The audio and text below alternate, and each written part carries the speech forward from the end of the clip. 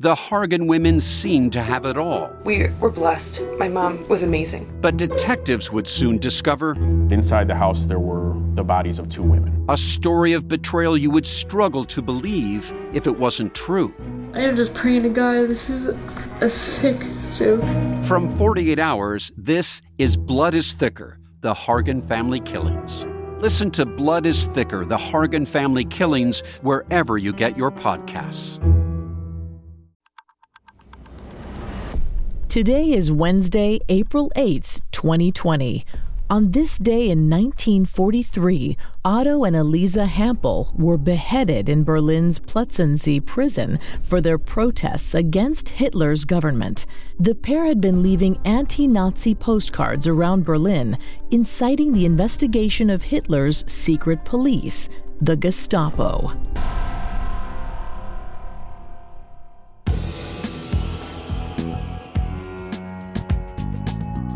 Welcome to Today in True Crime, a Parcast original. I'm Vanessa Richardson, and today I'm joined by our guest host, Miranda Zickler, co-host of the podcast American Hysteria. On American Hysteria, Miranda dives into urban legends, mass panics, and conspiracy theories to try to uncover why we believe these rumors and the real truths the wild stories are covering up. Hello, Today in True Crime listeners, and thanks for having me, Vanessa. Thanks for being here. Miranda's here to discuss some of the historical aspects of today's story, while I'll cover the narrative. I'm really excited to tell this story. Usually on American Hysteria, we cover events people have overreacted to, but in this story, the Nazi regime was blindly accepted, and it underscores the real bravery of these 2 whistleblowers. Now let's go back to the notorious Plötzensee prison in the early morning hours of April 8th, 1943.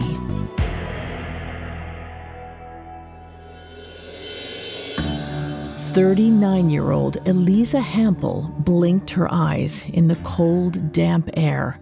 It was still dark, but through the bars of her cell door, she could make out the faces of other prisoners across the walkway, each of them bound with shackles like hers. By straining her neck, Elise could just barely peer into the cell of her husband, 45-year-old Otto Hampel, across the way. He looked back at Elise knowingly, then closed his eyes. All of the prisoners here on the ground floor of House 3 were destined for one of 2 things, the noose or the guillotine. It was the holding place for everyone sentenced to capital punishment at Plötzensee prison, which most people referred to by its nickname, House of the Dead. Elise shivered and crossed her arms. She and Otto had been imprisoned for almost 6 months, plenty of time to make peace with their past. After all, they had chosen this life. For 2 years, Otto and Elise had done the work of the resistance, leaving postcards around Berlin encouraging other Germans to rise up against Hitler. High treason was a serious crime in Hitler's Germany, and speaking against the Führer was the worst offense. But Otto and Elise had done so fearlessly. It was a small sacrifice to make for the greater good of Germany and their socialist ideals. Now they could only hope that their legacy would live on, that others would take up the cause to free Germany from its treacherous upper class. Elise jolted out of her reminiscence. A familiar feeling of panic flooded her body. She'd felt this same anxiety each time she and Otto hit a postcard in Berlin, always worrying that this time was going to be the last. But the feeling was more acute than Elise had ever experienced. It was real now. They were actually going to die. 2 prison guards strode into Otto's cell. They handcuffed him and heaved him up by the armpits. As they let him out, Otto craned his neck to look at Elise. His eyes were stubborn and reassuring, but Elise could read the fear underneath. She trembled as he walked out of the cell door. Then he was gone. After what felt like a few short minutes, the guards returned. They unlocked Elise and led her out of the cell and through a door at the end of the building.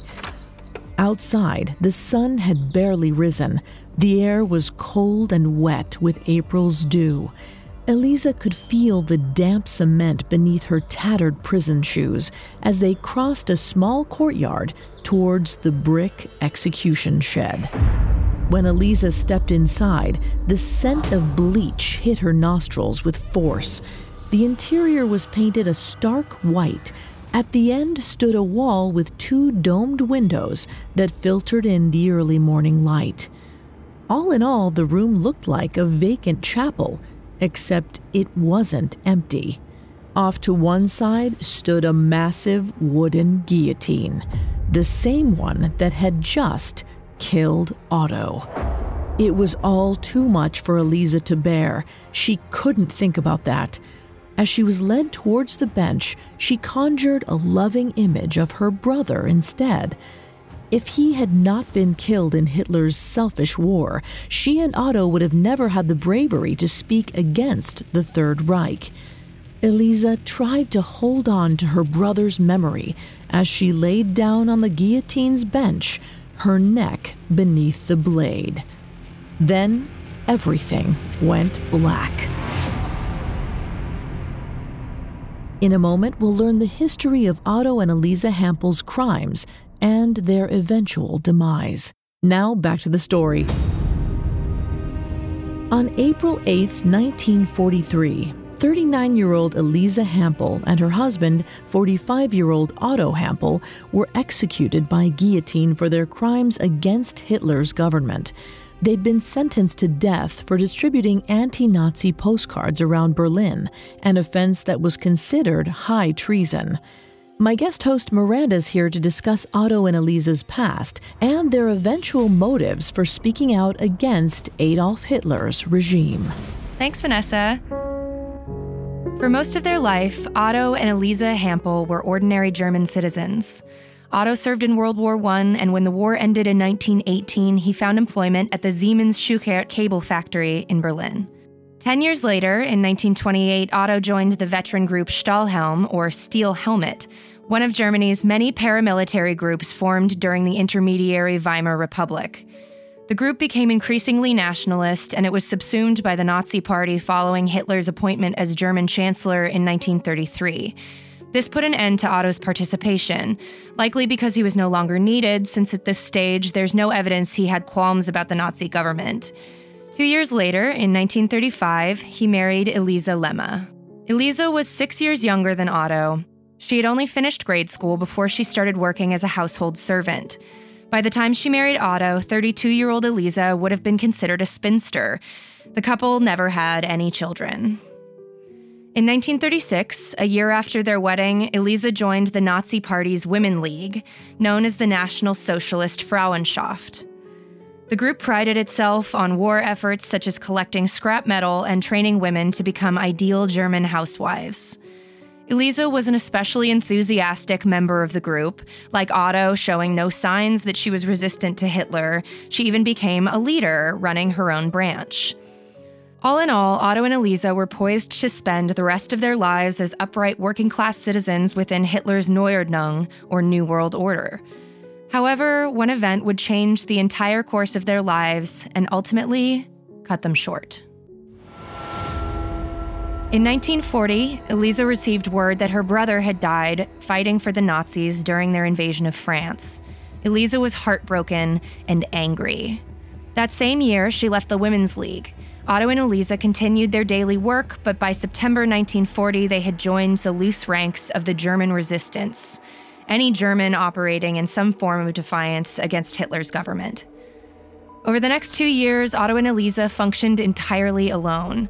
Their modus operandi was to handwrite anti-Nazi sentiments on postcards and leave them around Berlin in semi-private places, such as mailboxes and stairwells. Each postcard contained a message protesting the government, and in particular, Hitler. As one postcard said, "German people, wake up. We must free ourselves from Hitler." They encouraged people not to donate to the Nazi Party and to resist military service, calling Hitler a war machine and his government a plutocracy. Otto and Elise also indicated their socialist concerns by referring to the war as the workers' death and protesting for freedom of press. From September 1940 until October 1942, the Hampels left more than 200 postcards around Berlin, but their pleas fell on deaf ears. Almost all of their postcards were immediately reported to the Gestapo, or secret police. Despite this inefficacy, the volume of Otto and Elise's work was impressive, leading the Gestapo to believe that they were dealing with a larger resistance group. They had no idea it was just an everyday German couple. But a few missteps would soon lead them straight to the Hampels. On July 13th, 1942, a postcard appeared at the Siemens Schuckert cable plant in Berlin, a factory where Otto had previously worked. A little while later, 64-year-old widow Gertrude Waschke observed a German couple placing a postcard in a staircase. She reported it to the police, who then closed in on the Hampels. On October 20th, 1942, Otto and Elise were arrested. The Gestapo ransacked their apartment, producing more evidence of their defamatory crimes. The Hampels were brought to trial via the Volksgerichtshof, or People's Court, a slipshod trial factory instituted by Hitler to swiftly sentence citizens who had committed a political offense. Otto and Elise easily fit into this category. On January 22, 1943, they were found guilty of subversion of the war effort and preparation for high treason. 3 months later, on April 8th, they were executed by guillotine at Berlin's infamous Plötzensee prison.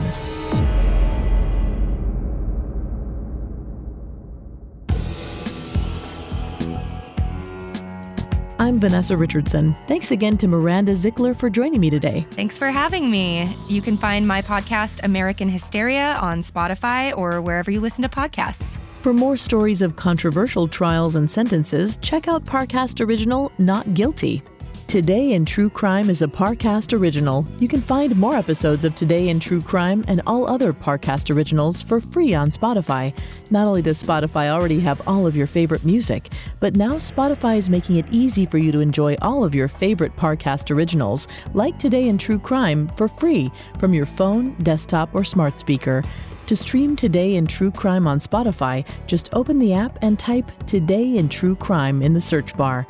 At Parcast, we're grateful for you, our listeners. You allow us to do what we love. Let us know how we're doing. Reach out on Facebook and Instagram at Parcast and Twitter at Parcast Network. We'll be back with a brand new episode tomorrow in True Crime. Today in True Crime was created by Max Cutler and is a Parcast Studios original. It is executive produced by Max Cutler, sound designed by Russell Nash, with production assistance by Ron Shapiro, Carly Madden, and Freddie Beckley. This episode of Today in True Crime was written by Allie Wicker, with writing assistance by Nora Battelle. I'm Vanessa Richardson.